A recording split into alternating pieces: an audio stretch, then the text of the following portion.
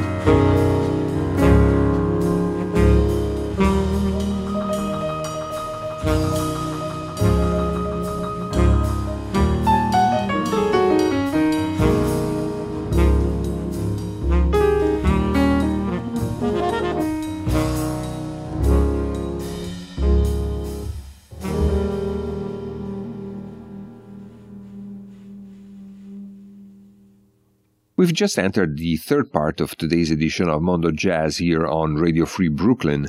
At the top of the hour was a tune entitled For Love by British pianist Zoe Rahman, whose Color of Sounds was one of the beautiful albums of 2023.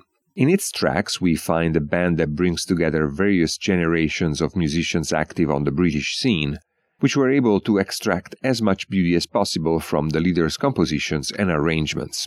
Of similar beauty and interest is the music from another remarkable CD that came out a few months ago, Roy's World by the Chicago vibraphone player Jason Adasiewicz. The music from this album had been recorded in 2017 as the soundtrack for a documentary entitled Roy's World, Barry Gifford's Chicago, which is a documentary by Rob Christopher based on the Roy's World series of short stories by Barry Gifford. But the music is so great that it can definitely stand alone, and how could it be otherwise when you have some luminaries from the creative Chicago scene, like Jonathan Doyle on saxophones, Josh Berman on cornet, Joshua Abrams on bass, and Amit Drake on drums? And so the Chicago art label Corbett vs. Dempsey released it back in June. The tune we're going to listen to is River Blindness. 3 months later, the same record label released another beautiful album by Jason Adasiewicz, Roscoe's Village, a tribute to Roscoe Mitchell. Here, Adasiewicz interprets tunes by Roscoe Mitchell solo on vibraphone, making it possible to rediscover these works under a totally different light. From this album, we're going to listen to The Waltz, right after the tune River Blindness.